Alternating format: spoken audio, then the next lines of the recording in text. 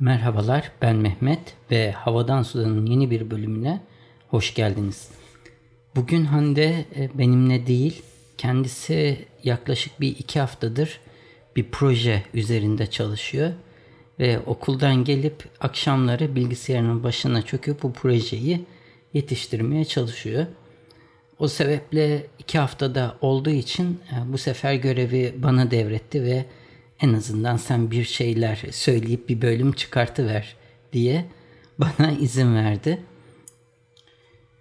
Belirttiğim gibi Hande oldukça yoğun bu Şubat ayında bir yurt dışı projeyi yetiştirmeye çalışıyor. Benim standart her zaman bildiğiniz freelance işleri bir şekilde devam ediyor. Çok yüksek bir de yoğunluk yok.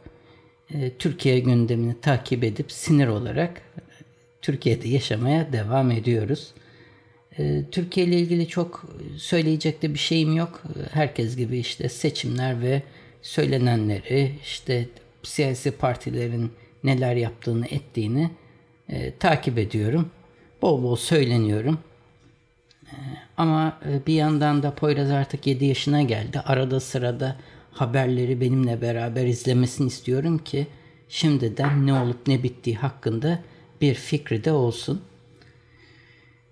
Geçtiğimiz sanırım 2-3 haftalık süre içinde dünyada da çok fazla gelişme oldu.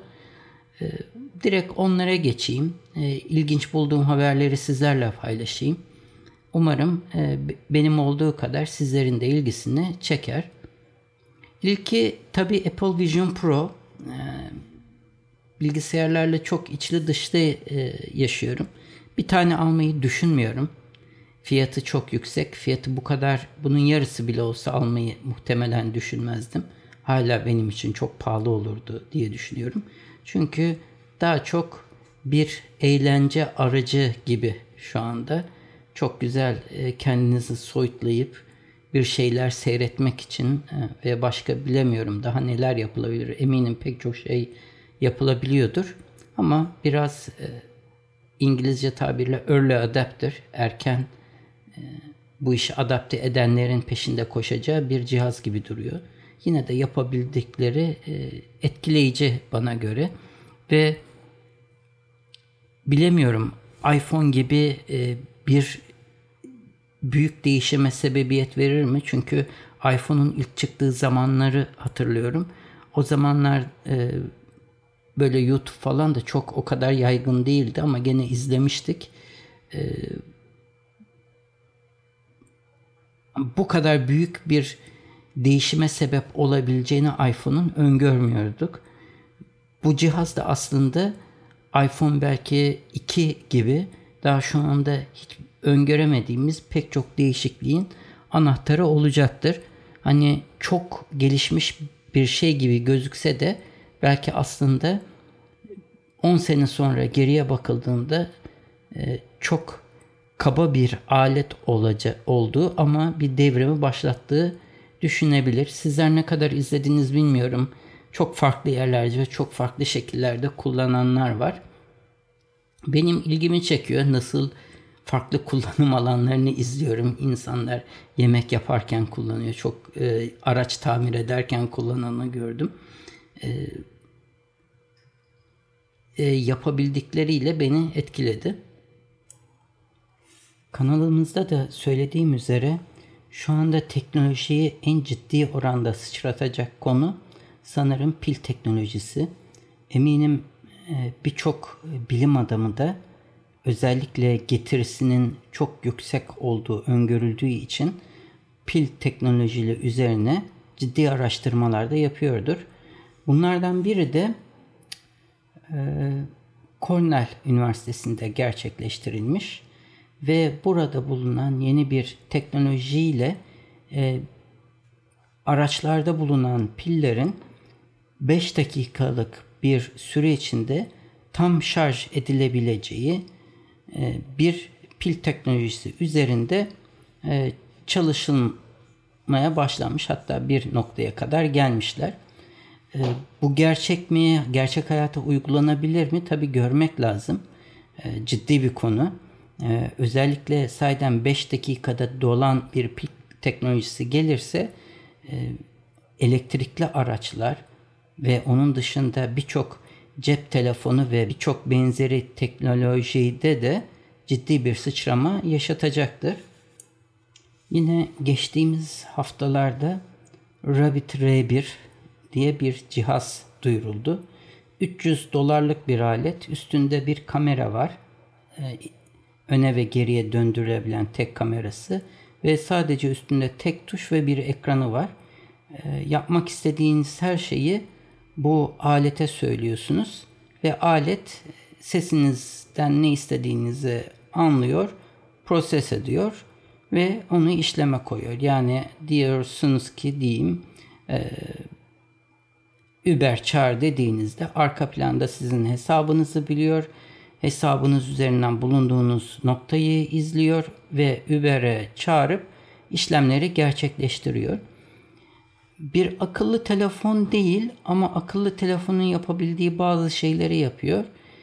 Ben bu aletin fiyat olarak çok uygun olmakla beraber, buradan çok uygundan kastım Amerika için fiyatını söylüyorum. Yoksa Türkiye için gene $300 ciddi bir para olacaktır. Yaklaşık 10.000 lira.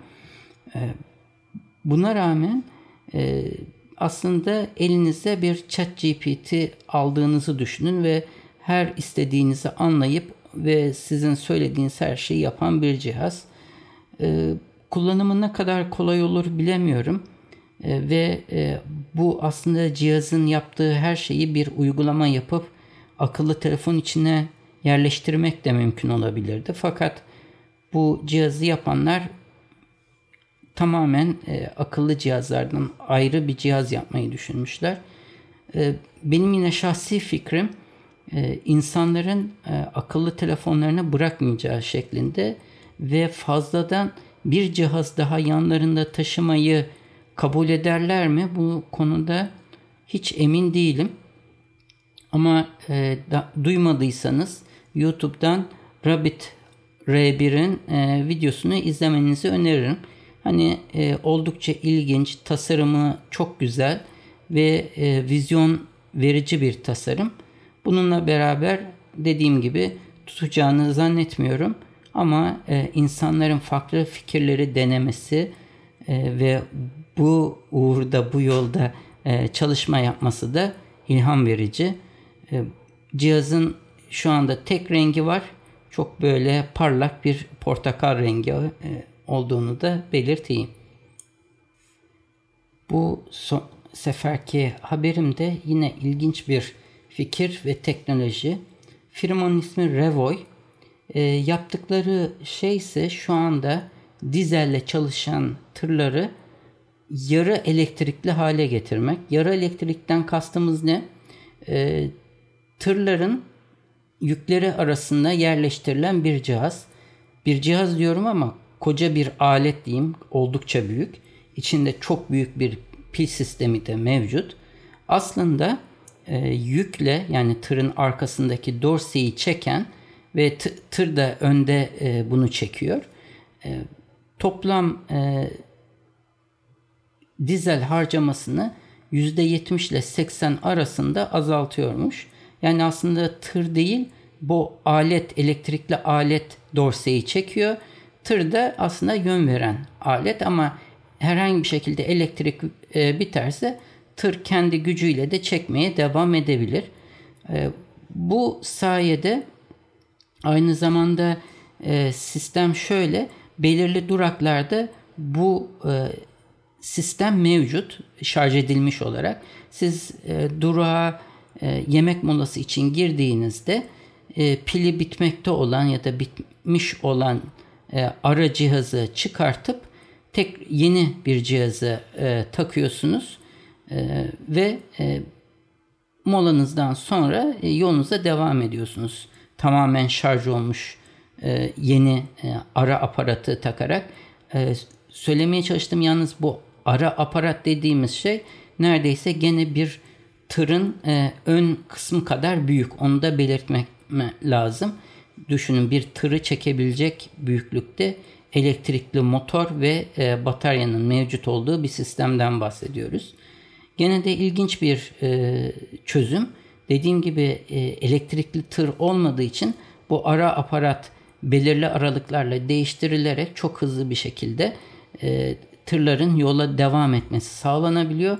Bunun dışında %70, %80 oranında dizelden tasarruf edildiği ve elektriğin yine Amerika'da daha ucuz olması sebebiyle tır firmalarının tasarruf etmesini sağlayan bir çözüm.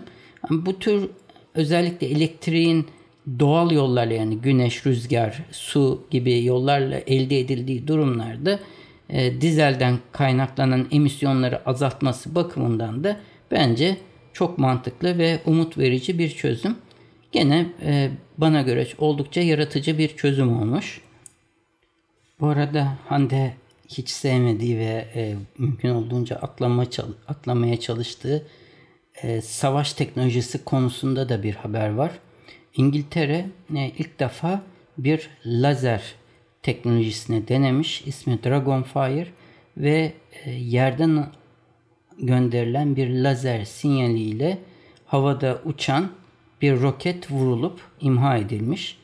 Tabi lazer ışık hızında gittiği için ve hiçbir engeli de o anlık olduğu için çok ciddi bir avantaj sağlıyor. Bu tür cihazların büyüklüğü ne olduğunu bilmiyorum. Daha önceki lazer silahı Amerika'da da deneniyordu ve oldukça büyük olması sebebiyle belki anca bir gemiye monte edilebilecek bir silahtı. Bu Dragonfire acaba büyüklüğü nedir bilemiyorum. İlgili linki sizlerle yine bölüm notları içinde paylaşırım. Son teknoloji haberim ve yine aslında kısmen silah teknolojisiyle ilişkili. Gerçi silah olması zorunlu değil ama en çok kullanılacağı yer muhtemelen orası olacaktır.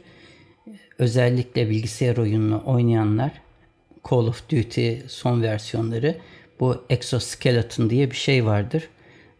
Yani kullanıcı güya dışında bir cihaz içine biniyor ve bu sayede fazla yükler taşıyabiliyor ya da çok ciddi önünde bir zırhı taşıyabiliyor. Yani normalde bir insanın kaldıramayacağı miktardaki yükü taşıyıp götürebiliyor.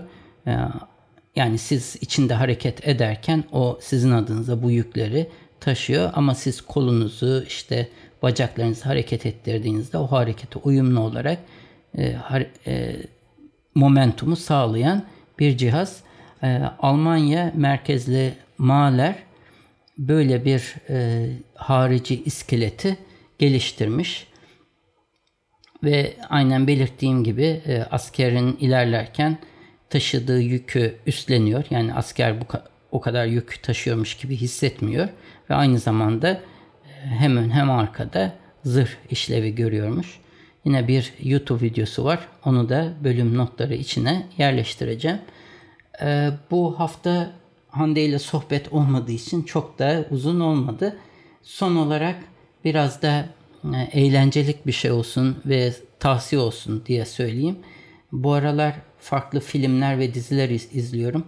Hepsine ayrıca not alacağım ama yine sevdiğim ve çok daha önceden fark etmediğim Warrior diye bir diziden haberdar oldum. Warrior eski Amerika'da, San Francisco'da, daha çok Çin mahallesinde geçiyor ve oradaki iki tane aslında mafya örgütünün birbirleriyle olan çatışmasını anlatıyor.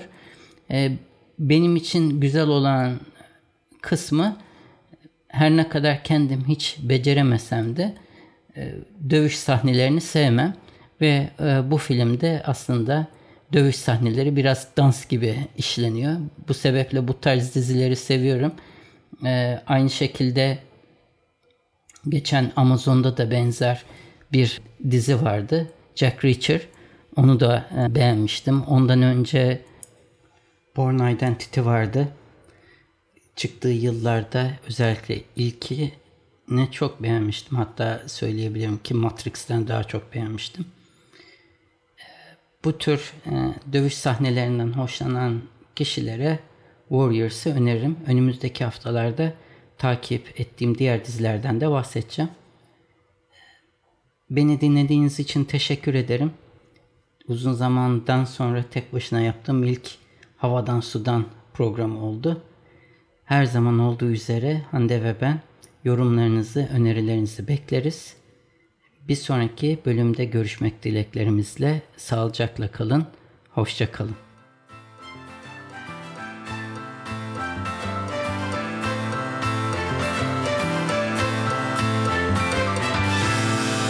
Müzik Arda Görgün. Yayınlarımızı Apple Podcast, Google Podcast, Overcast, Spotify, Power FM farklı birçok akıllı telefon uygulamasından dinleyebilirsiniz. Bu www.35rakamlı-mm.com adresinde Havadan Sudan bölümüne girerek bölümlerinizi bilgisayarınız üzerinden de dinleyebilirsiniz. Yine aynı sayfa üzerinden her bölümde konuştuğumuz konulara ait bağlantılar ve videolar mevcut. Sayfanın sonunda da o bölümle ilgili arzu ederseniz yorumlarınızı bırakabilirsiniz. iTunes, Google Play ve diğer uygulamalara da yorumlarınızı bırakırsanız bizi memnun edersiniz.